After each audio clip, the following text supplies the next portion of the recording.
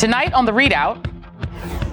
Then we also found, unbeknownst to us, a subpoena that was sent to my cell phone carrier that was so broad in scope that it defies logic on how it could have any legislative intent.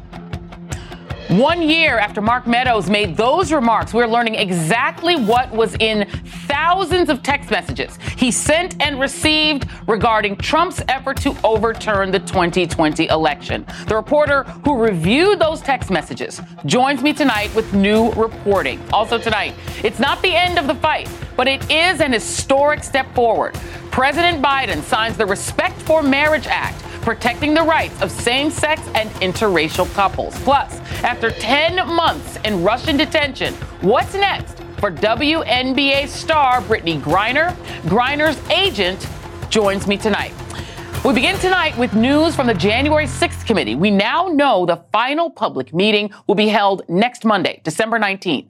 The committee will hold a vote to approve its report summarizing their findings about Trump and his allies' attempts to overturn the 2020 presidential election and announce any criminal referrals to the Department of Justice.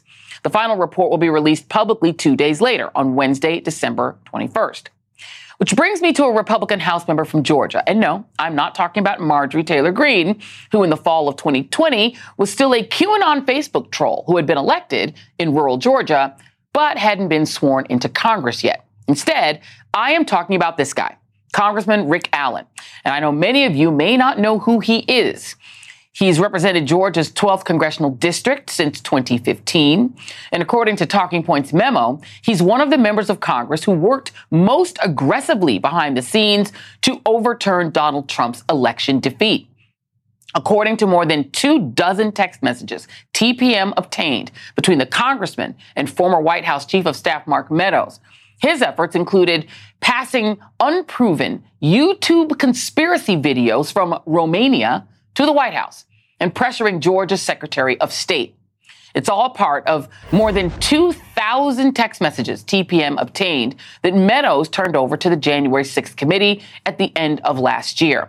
And while some of those text messages have already been revealed by various media outlets, the new reporting describes the scope of the more than 450 messages shared between Meadows and at least 34 members of Congress as they plotted to overturn the election starting on election night and going through President Joe Biden's inauguration. It's the latest evidence showing how broad the effort was within the elected membership of the Republican Party to find some pretext, just anything at all, to change the 2020 election results. Talking Points memo describes the text as rife with links to far-right websites, questionable legal theories, violent rhetoric, and advocacy for authoritarian power grabs. In one text sent a week after the 2020 election by Arizona Republican Andy Biggs, who is running for House Speaker in the next Congress, Biggs raised debunked claims that a substantial number of illegal immigrants cast ballots. In another text on December 26, 2020, Pennsylvania Republican Scott Perry, who later sought a pardon, texted, "We got to get going," saying election denier Jeffrey Clark should be installed as Attorney General, since any position below that will, quote, not have the authority to enforce what needs to be done.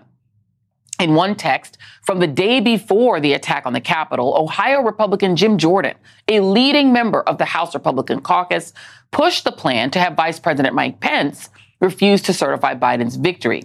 And in another text, just 3 days before Biden's inauguration, South Carolina Republican Ralph Norman writes in part, "Our last hope is invoking martial law. Please urge the president to do so." Now, we should point out that NBC News has not independently confirmed the text published by TPM, and the full context of the replies from Meadows aren't always clear. What does appear clear, however, is that while the text showed varying degrees of involvement by those members of Congress, the communications provide an explanation of how Republican members participated in undermining people's faith in democracy, and how many of them bought into the fantasy that Trump had actually won, ultimately riling up a crowd that became violent and attacked the Capitol, where they were also forced to run and hide.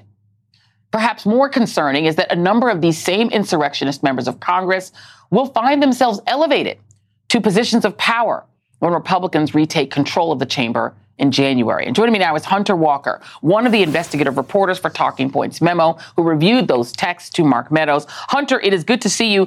Let's go into this because let me just read you one text. This is a text to Mark Meadows on January 5th. This is right before the insurrection. And this is from Representative Reid Out of Georgia. Mark, thought the president might want to tweet this. I will send you the text chain between me and Raffensperger. Bottom line, Dominion machines down in multiple polling precincts in Columbia County, my Republican stronghold. This should give the president the ammo he needs to go after Raffensperger. Now, long lines and machines being down, been there, done that if you voted in a black precinct. That's not like an uncommon thing. But it feels like Rick Allen's text, I have a bunch of them here, they speak to a kind of like conspiracy theory that it seems like he and others believed that God was involved, that there was some sort of religious war going on, and that it involved everything from satellites out of Italy to Dominion, all conspiring to keep Donald Trump from being president again. Did you get the sense from reviewing these text messages that these Congress members believed it, or that they were just saying it to keep Trump in? Well, you're getting at the $1 million question there. Were these people just power hungry, or were they true believers? And, I can't get in anyone else's head, but I'll tell you the texts bring you pretty darn close. And what we saw with Rick Allen is someone who was just, buying into absolutely the wildest stuff online. I mean, in one case, he was talking to someone who he repeatedly claimed to Meadows was a quote unquote source, a high level official, someone in intelligence. And when he finally seemed to be presenting the information that he was gleaning from this, allegedly high level contact, it was basically a YouTube video posted by a Romanian anti-vaccine activist that was completely evidence-free. And then an article from 2005 about a data breach of driver's licenses. So, if he wasn't in on the joke, he was, displaying comprehension issues and a basic lack of information literacy that's frankly alarming. What's also alarming is the ease with which, foreign materials and questionable stuff online. We saw members of Congress sharing stuff from InfoWars, from websites with white supremacist ties, profane names, how easily this stuff made it to the highest levels of the Trump administration. That one from Allen that you brought up where he was talking about, the debunked Dominion conspiracy, actually made it to Trump's Twitter page on January 5th, the day of the Georgia runoff and the day before the attack on the Capitol. We saw other instances where, Brian Babin, a Texas congressman, who's another one of these, marginal figures in the MAGA extended universe, who nevertheless was, extremely extremely aggressive in their correspondence with Meadows, both in terms of the volume and the content. Meadows was referring wild stuff Babin sent him to the DOJ. So, this was utterly deranged logic and conspiratorial stuff that, whether they believed it or not, was resulting in real official action by the former president and those closest to him. I mean, there were, conspiracy theories about 100,000 Ukrainians being shipped into the United States to vote illegally. I mean, it really got really detailed. In the case of your new reporting, I want to let you talk about your new reporting because Dick Morris is invoked here. And the focus seemed to be on trying to get either Arizona or Georgia to be the lead state in causing the election to be overturned. But they also seem to believe in the legal theory that we've heard about and the January 6th committee has put forward, that the states could simply send their own electors. Talk about the newest reporting. Yeah, so, the first person in the Meadows text log, and this was first reported in The Breach, a book I co-wrote on the January 6th investigation with one of the former staffers on the committee, the first person to bring up January 6th was Don Jr., and he sent a message to Mark Meadows with some variation of that alternate elector strategy. And Meadows said, we're already working on that in several swing states. One thing you see when you look at the full text log, and again, a lot of that's being revealed for the first time on Talking Points Memo, there was a House team as Meadows described it. Jim Jordan seemed to be a clear leader on that front. Ted Cruz was identified as leading the Senate objection. Then they had contacts in multiple local states, including Pennsylvania, Georgia. In some cases, local legislators. One state senator in Georgia was texting Meadows directly. But all of this did seem to be focused on that idea that they could kind of just wipe out the will of the people and send in their own electors. They were, coming up with various pretexts for that. They were lobbying for that.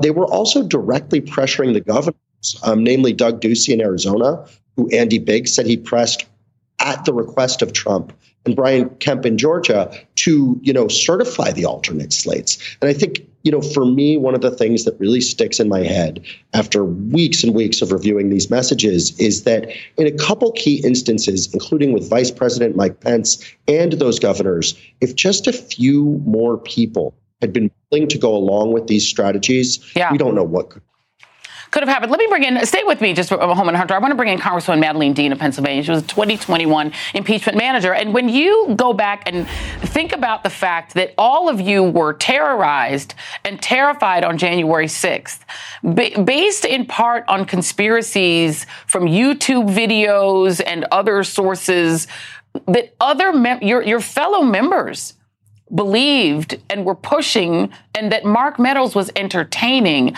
I just wonder what your reaction to that is as a member of Congress and as a former impeachment manager.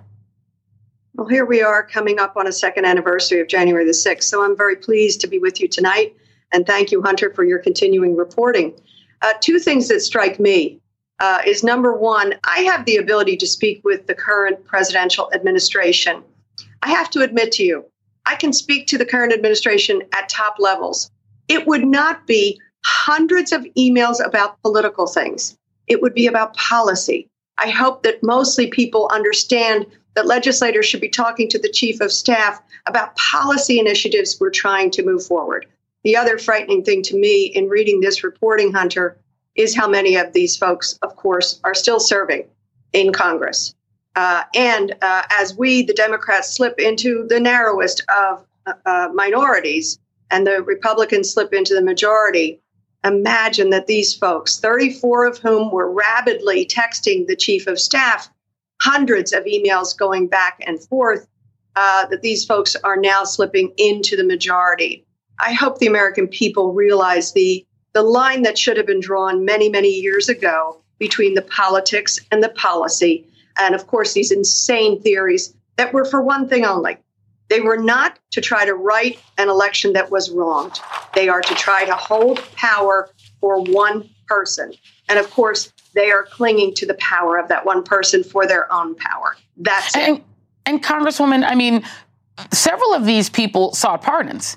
You had a number of these lawmakers that you're then going to be serving with. Whether they said they believed these conspiracy theories or not, some of them knew they were doing something wrong because they tried to get a pardon as a result of what they had done. And as you mentioned, several of them are now going to be in real positions of power. And by the way, this is before Marjorie Greene was even a congressman. She hadn't even been sworn in yet, but when a lot of this stuff was happening. There won't be the opportunity for oversight, I'm assuming, once you all are in the minority. And so I wonder what you make of the fact that you're going to be serving with people who, in theory, knew that they committed potential crimes.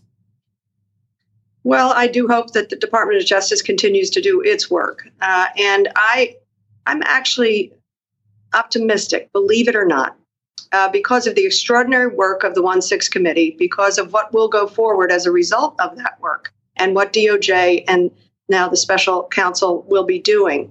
And the fact that, let's face it, folks, the Republicans thought there was going to be this red wave. There wasn't. And I'll take a look at Pennsylvania and take pride in what we did there in making sure that that did not happen. And so I know that this is going to be their modus operandi, to just go after conspiracy theories and impeachments and Biden family members. They're not going to be successful. I was walking home tonight, Joy, and I thought about what was going on here. And I thought about what was going on in terms of this set of communications, this desperate set of communications that are shocking but not surprising. But notice what is evident, that the Constitution of the United States that their oath of office in every single one of these cases was tossed to the gutter. I kept looking as I walked down the pavement at the gutter and thought, they think nothing of this Constitution when they endeavored to seek power for a person who had simply lost an election. But very quickly, before we go, Hunter, some of the replies don't seem to be there. Do you have any reporting that perhaps at some point they went to Signal or to WhatsApp or somewhere else, and that's where some of the replies from Mark Meadows might be found? Well, our series is ongoing, but yes, we know this is the tip of the iceberg. There were encrypted apps. There were missing communications. More reporting is coming, including on the pardon front. Very interesting. Please come back, Hunter Walker. The more stuff that you get, please bring it back here because we definitely want to hear more of your reporting. Congresswoman Madeleine Dean, we always appreciate you. Thank you both. And up next on the Reid Out, it is the culmination of a decades-long fight. President Biden signs historic legislation codifying same-sex and interracial marriage. The Reid Out continues after this.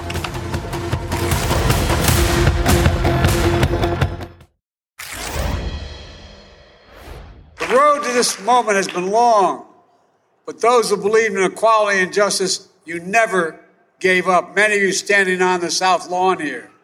So many of you put your relationships on the line, your jobs on the line, your lives on the line to fight for the law I'm about to sign. For me and the entire nation, thank you, thank you, thank you. President Biden today signed the Respect for Marriage Act into law, an historic measure that will codify federal protections for same-sex and interracial marriages, while also repealing the 1996 Defense of Marriage Act that defines marriage as a union between a man and a woman. The bill received support from every Democrat in both chambers of Congress, but only 12 out of the 50 Republican senators and 39 out of 208 Republican House members voted in favor of the bill. It's also important to note that the only reason this legislation came about is because after the Supreme Court overturned Roe this summer, Justice Clarence Thomas blatantly threatened to axe other precedents, including Obergefell, the case that legalized gay marriage nationally. And while this is a big win for equality, there are many who argue it doesn't go far enough. The bill does not guarantee the right to marry. It only requires states to recognize a same-sex marriage license. So if Obergefell is overturned, the law does nothing to prevent individual states from making gay marriages illegal again. And joining me now is State Representative Malcolm Kenyatta of Pennsylvania and Andrew Hartzler, LGBTQ advocate and nephew of Republican Congresswoman Vicky Hartzler of Missouri. Both were at the White House today for that historic signing. Thank you both for being here. Excited to do so. I'm going to start with you, Malcolm. I got to tell you, we have a great picture of you being there because your husband didn't make it, but he made it. He didn't make it, but he made it. Let me show this picture. There he is, basically in the photo. Did you have with you? I know you have it with you. There it is. So I brought this photo, and initially it was a joke because I said, babe, I really wish you could make it, but as a professor, he's writing and editing, and he said, I need to write, but you bring me in that way. But I can tell you, it was. I've been at the White House for every major signing the president has done. This one felt so special to have that front row seat of history and to see this president who has been on the right side of this issue for a long time, and Speaker Pelosi, who's, about to end her speakership, really continuing what has been her life's mission as well of getting this codified into law. But you say it right. We still have work to do at the state level. And I believe you talked about it in Pennsylvania, we just took off of the books homosexuality being a crime in Pennsylvania in this last year. We're going to need to do the same thing, getting rid of that language that still right now in Pennsylvania says marriage between a man and a woman. For my family and all LGBTQ families, today was a really special day. Well, your husband is super handsome. He just didn't come to hang out. I needed to come and hang out. We've got to bring it back. You got to bring it back. Andrew, I don't even know if you were born when the Defense of Marriage Act was signed. I don't think you were. What year did it? 96. No, I was not born. You didn't exist yet. I was born in 98. You were born in 98. And so, the reality is for your whole life,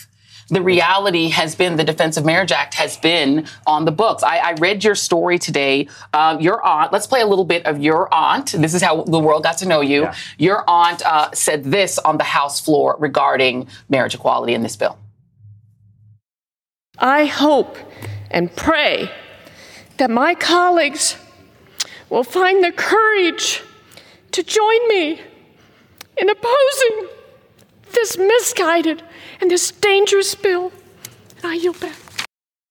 And I can't imagine how that felt for you as a young gay man to hear your aunt do that. But you told us how you felt about it. You did a TikTok video that went very, very viral. Yeah. So talk about how it felt to hear what she said and versus how it felt today to be at that ceremony. Yeah.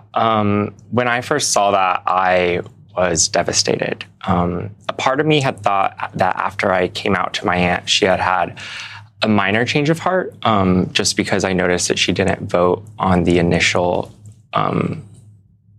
whenever the Respect for Marriage Act first came to Congress in July, she abstained from voting. So I thought that it was related. And then I wake up and I see this display on the House floor. And it was hurtful, but I wasn't surprised by it because she has a history of this negative rhetoric. And really this type of rhetoric towards LGBTQ people is harmful, and it has real life effects. Like we saw at Colorado and Pulse, that when people hear this, they take it to heart, and some people are extremists in this world, and they'll enact on that violence. But today was a really great day. It was emotional, to say the least. In front of where I was standing in the crowd, there was a married couple who had been married for 20 plus years, and with them was their mother. And that was really cool to see. And looking around, seeing all the families there, it's amazing that was there. And also I was thinking about how so many people in the United States who are LGBTQ youth, and they don't have their families. Yeah. They don't have people that would ever support them in that capacity. And what the Biden administration passed today with the Respect for Marriage Act is great. And it's a step forward in the right direction. But ultimately, for red states like where I live in Oklahoma, there's no state level protections. We solely rely on these federal protections. And what was done today was minimal in terms of that there's still people being harmed, and harmful policies that are causing pain and negative mental health outcomes and depression. And when you don't have your family to rely on, you rely on the federal government or the state government, because that's who's there to take care of you. But when they also don't have your back, it's who do you turn to? Yeah, and I know that you went through a lot in terms of even dealing with conversion therapy and being at a religious university. I mean, it's difficult. And depending on the support that you get from, as you said, your family and your state, what does this materially change? Because the thing is that there still isn't a right to marry in the United States. It depends on what state you live in. In your state, those rights aren't there. In your state, they're there, but there's always sort of tenuous. What does this change? I hope a part of what it changes, Joy, is that people recognize the real power of activism and advocacy, the power of staying involved, and as the speaker said today, of being a little bit impatient about making sure we codify a series of other rights and protections that people need. Still in Pennsylvania, we don't have non-discrimination protections. We have people today in Pennsylvania who can lose their housing or be kicked out of public accommodations simply because of who they are. Yeah. I think what changes today is not only getting rid of the Defense of Marriage Act at the federal level, which is a huge victory, and I think Senator Baldwin deserves just so much credit for helping to make this happen. But a part of what it also does is set a real precedent that states can follow. I think it makes it easier for state legislators like myself to go back and say, hey, we have this thing kind of on the books that the courts and the federal government says doesn't work, so maybe we should take it off. Yeah. We did the same thing, as I said before, when we heard Justice Thomas talking about Lawrence v. Texas. Yeah. We went and said, hey, in Pennsylvania, we don't want to be a trigger law state, just like we saw with Dobbs, where states had these really egregious laws around abortion access on the books. As soon as the court decided, those things were enacted like that. And so this should be a real clarion call for state legislators to go through their state laws with a comb and try to get out every, negative statute that you can get out. But it is going to take that activism and the movement to deliver these type of historic victories. Absolutely. It was a great day. I mean, Sam Smith performed. I mean, that was pretty cool. Cyndi Lauper was there from my generation. You probably weren't alive. We know either Cindy Love. Okay, I was going to say you probably weren't alive either when the thing passed. Well, I'm very happy for both of you guys. I'm excited for my daughter can get married one day, because of this law as well. So I'm excited for both of you. Thank you. Love y'all. Love it. It's exciting. Pennsylvania State Representative Malcolm Kenyatta and the great Andrew Hartzler. You were a veteran. You did good. Hasn't done a lot of TV. He's a pro, man. He's a pro. He's a pro now, so come back anytime. Still ahead. How do you reacclimate to life in the States after 10 months in Russian detention, Texas barbecue, Dr. Pepper, and a Christmas tree? Of course. Brittney Griner's agent, Lindsay Kagawa-Kolas, joins me next.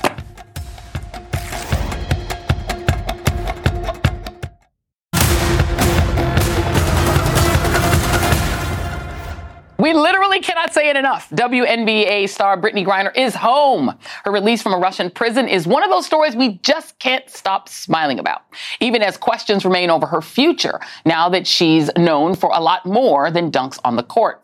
So, one thing is for sure. No matter how things pan out and no matter where her story takes us, she's got a mountain of support behind her. She's on the ground. Stop it. Yep, she's on the ground. She's safe. She's on a plane. She's on her way home. Today is just a happy day for me and my family, so I'm going to smile right now. Thank you. Brittney Griner was finally on her way home.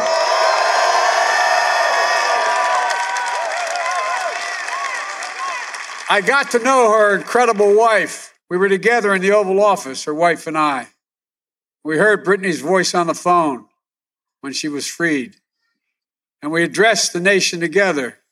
When we did that, Brittney's wife said, quote, "Today, my family is whole." Fine with those Ray-Bans. Joining me now is the person instrumental in Griner's transition home, Brittney Griner's agent, Lindsay Kagawa-Kolas. Thank you for being here, Ms. Kagawa-Kolas. Let's talk about it. So we know a little bit about Brittney's first couple days home. She got a haircut. She had cut her locks due to the low temperatures in the prison she stayed in, so she shaped that up. She had a Dr. Pepper and some San Antonio barbecue. What else can you tell us about her first days home?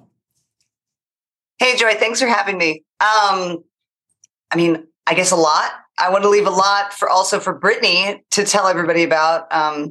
Look, when we saw her take those first steps onto American soil, it's actually hard to describe the feeling.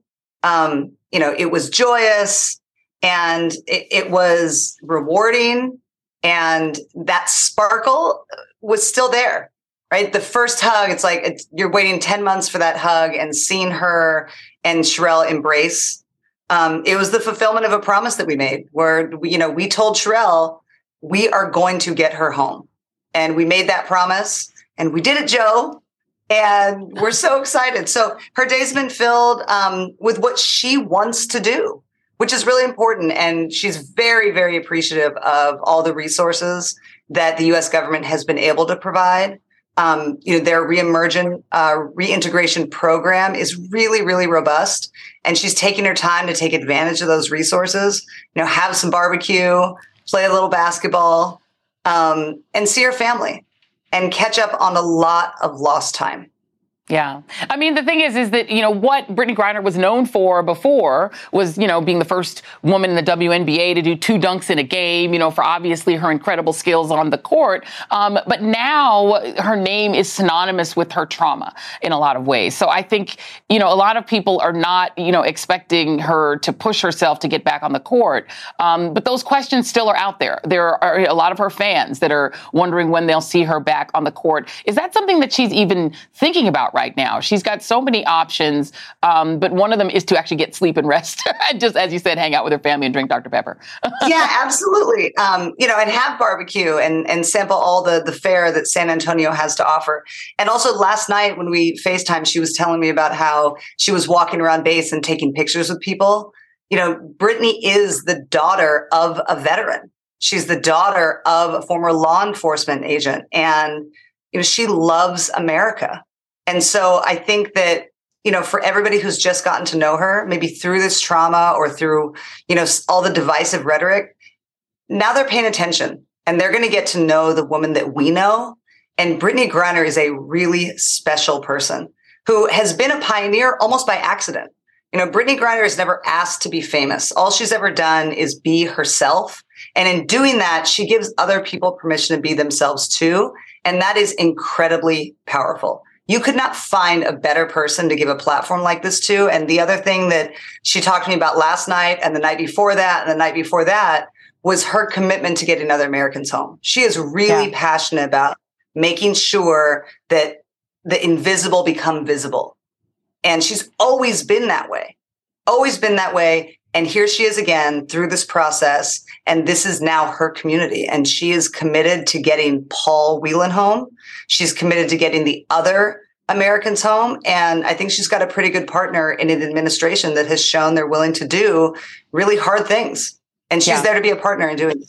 Oh, and a great partner in Sherelle. I mean, I don't think there could have been a fiercer advocate and a fiercer spouse that was out there fighting, constantly making sure no one forgot that Brittney was in captivity and fighting for her liberation. So they can enjoy themselves. Hopefully they can make a second honeymoon of it and just listen. We all would love to be having some barbecue. Vacation too. Yeah, exactly. What great timing, right?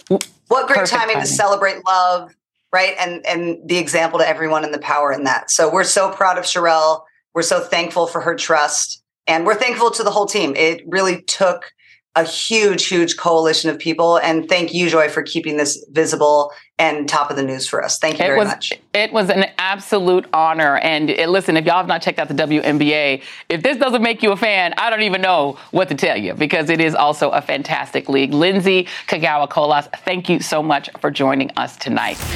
Meanwhile, the legendary Gloria Steinem is here. We're just going to keep it rolling to mark the passing. And this is some sad news, but important news, of one of the architects of the modern feminist movement, Dorothy Pittman Hughes. We're back after this.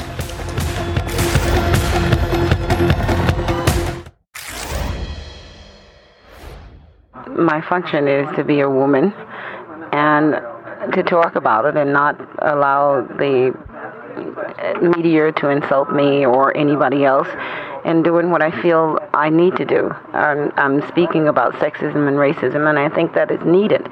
And especially where women are talking about being sisters and we really are getting it together, I think we can't allow women to forget it. And I think I have, as a black woman, a real function in coming out with a white woman and saying these things. That was Dorothy Pittman Hughes, one of the architects of the modern feminist movement, speaking about the power of having a black woman and a white woman, Gloria Steinem, traveling the country together, advocating for women's rights at a time when feminism was extremely white. Hughes' family announced this weekend that she had passed away at the age of 84. Hughes, already a well-established activist in the civil rights movement, met Steinem when she wrote an article on Hughes' childcare center. They hit the road together, with Steinem crediting Hughes for making her comfortable with public speaking. Hughes biographer Laura Lovett notes that Dorothy's style was to call out the racism she saw in the white women's movement. She frequently took to the stage to articulate the way in which white women's privilege oppressed black women, but also offered her friendship with Gloria as proof that this obstacle could be overcome. In 1971, Steinem and Hughes posed for this iconic photo for Esquire magazine, raising their arms in the Black Power salute, which Lovett credits for making Gloria Steinem mainstream. And joining me now is social justice activist Gloria Steinem. It's always a pleasure to talk with you, Gloria. And I just want to let you talk and talk about this Hughes and what she meant to you and what she meant to the movement. It's really hard to know where to begin. Okay. I mean, I think personally, I never would have become a public speaker without her. I became a writer, so I didn't have to talk. Only Dorothy gave me the courage to get out there and speak together. Also, if I had gone by myself, I would not have had a group of folks in the audience who looked like the country, and neither would Dorothy. So together, we were much more likely to have representative audiences. It's way more fun to do together anyway. And altogether, she changed my life. She changed the lives of everybody who listened to her. It's hard for me to realize she's not here, But the only comfort is that I know she will always be here. You know, there's a publication called The 19th, and it has this little asterisk on it because, the suffrage movement was white women who didn't want black women to march with them. And unfortunately, that movement was not multiracial. What in your mind was the importance of making the feminist movement that you were a key leader of, multiracial? Because it was possible for it to, have been like it was in the early 20th century. Well, and there were a lot of failures because of that. I mean, if we're talking about equal rights for the female half of the country, then we have to represent the female half of the country. I mean, it's nonsensical otherwise. And because of Dorothy, and because she inspired me to get out there in public, which I never otherwise would have done, we together, I guess, symbolize that. Yeah. I want to talk to you just a little bit since we do have you. And this is another multiracial women's movement that is now unfortunately thrust upon us. The end of Roe versus Wade. It is something that is going to hurt all women, but disproportionately the woman who actually ran Jackson Women's Health, which was at the center of this case. I just want to play a clip from Yamiche Alcindor's interview with her and what she said the impact would be. Take a look. I think it's going to be detrimental to the women of Mississippi. I think it's a shot in the face. It's just like bam to women of color, especially which is the majority of what we're seeing here. I think it affects them more than any other race. What do you make of where we find ourselves as multiracial women facing the end of our liberty over our own bodies? It's unspeakable, really. I mean, we're a unique democracy in the world in failing to understand that women have a right to control our own bodies. Otherwise, we're not living in a democracy. Hello. And it is clear that the big states like California and New York, women maintain this right, but it's outrageous and sometimes dangerous for women in other states that don't have this right to have to travel in order to get it. I mean, we should be ashamed in the world. Yeah. And just to go back to it, I mean, this is a fight that is going to wind up being a multiracial fight. This is what Ms. Hughes' biography, Laura Lovett, said about the way that black women were treated just in that feminist movement before the two of you came together. Lovett argues that needed representation of the movement, especially Gloria's place in the movement, contributed to the elision of race as a foundational experience in forming feminism. This sequentialist historical treatment elides the contributions of foundational black feminists such as Dorothy, Flo Kennedy, Shirley Chisholm, Dorothy Height, Angela Davis, and others. For you, what did making that change, was it enough of a change? Did we do it enough? Like, are we talking about feminism in a way that is, multiracial enough in this stage? No, it's not enough, but it's so much more than it was then that it at least allows me to see the progress. We were in a period then in which the women's movement was regarded as white women, and the civil rights movement was regarded as black men. And black women were not emphasized in either case, even though they were equally present, more than equally present, and in the leadership. I mean, think about Rosa Parks, right? Well, exactly. Think about Mrs. King. Think about, Mrs. Evers. You can just go through all of the women who were so important in trying to move our country forward. You're absolutely right. I mean, we're living in a patriarchy as well as a racist society. And patriarchy, that's what it means. That you focus on men, that men count more, that families are viewed as broken if they're not patriarchal, if they're female-headed, all of it. Yeah. Well, I want to thank you for coming here on the show so that we can give Dorothy Pittman Hughes her flowers. And thank you so much. We always appreciate you, Gloria Steinem. Joy, thank you. Thank you so much. Thank you for honoring Dorothy. It means so much. Thank you. Thank you. Thank you. All right. We will be right back after this. Millions of Americans use Twitter. Nearly a quarter of Americans use the website to break news, see news, make people laugh, organize campaigns and protests, or just let their friends know what's on their minds. But here's the catch. How Americans view Twitter differs based on their political affiliation. 60% of Twitter users who are Republican say that the website is bad for American democracy. Why? Because Twitter has put in place safeguards to make sure that the conversations happening on the website are healthy. If you glance over at Getter, which is a funny name, Parler, or Truth Social, you get just a smattering of what they think is acceptable content, which includes rampant racism and anti-Semitism, vicious attacks and mockery of gay and trans people, and lots of images of the human phallus. Key to keeping that kind of bile off of Twitter, as much as possible, was the company's Trust and Safety Council, which consisted of 100 independent civil, human rights, and other organizations created back in 2016 to combat hate speech, child exploitation, suicide, and other virulent problems related to the platform. Well, that was the case until last night, when Elon Musk disbanded the group shortly before they were set to meet. When Musk bought Twitter, he promised advertisers that it would not turn into a free-for-all hellscape where anything can be said with no consequences. Yeah, well, since he took over, that's exactly what it has turned into, which, while he claims to have cut the number of times that users view hate-filled tweets, the Center for Countering Digital Hate has found a notable boost in the number of tweets that use slurs. Now, as you can see on the screen, there are 4 words, none of which I can say on TV, even on cable, that have jumped in usage, one as much as 200%. Musk promised that hate speech would be max deboosted, except, according to the Center for Countering Digital Hate, that has not happened. High-profile, high-reach tweeters who just so happen to share conservative political perspectives have had wide leeway to promote hatred toward LGBTQ plus people. In fact, some of their tweets were viewed millions of times. This is the new old normal for Twitter, because the goal, apparently, is to get back to the days when Twitter was the Wild West of anti-Semitism, homophobia, transphobia, racism, and disinformation.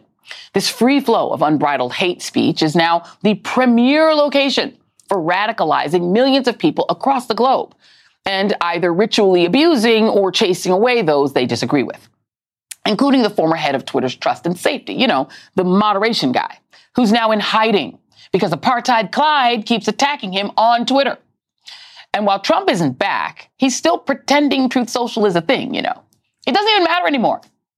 Social media hate swarming is now bigger than him. It's just bigger than him now. And that is tonight's ReidOut. Stay safe out there.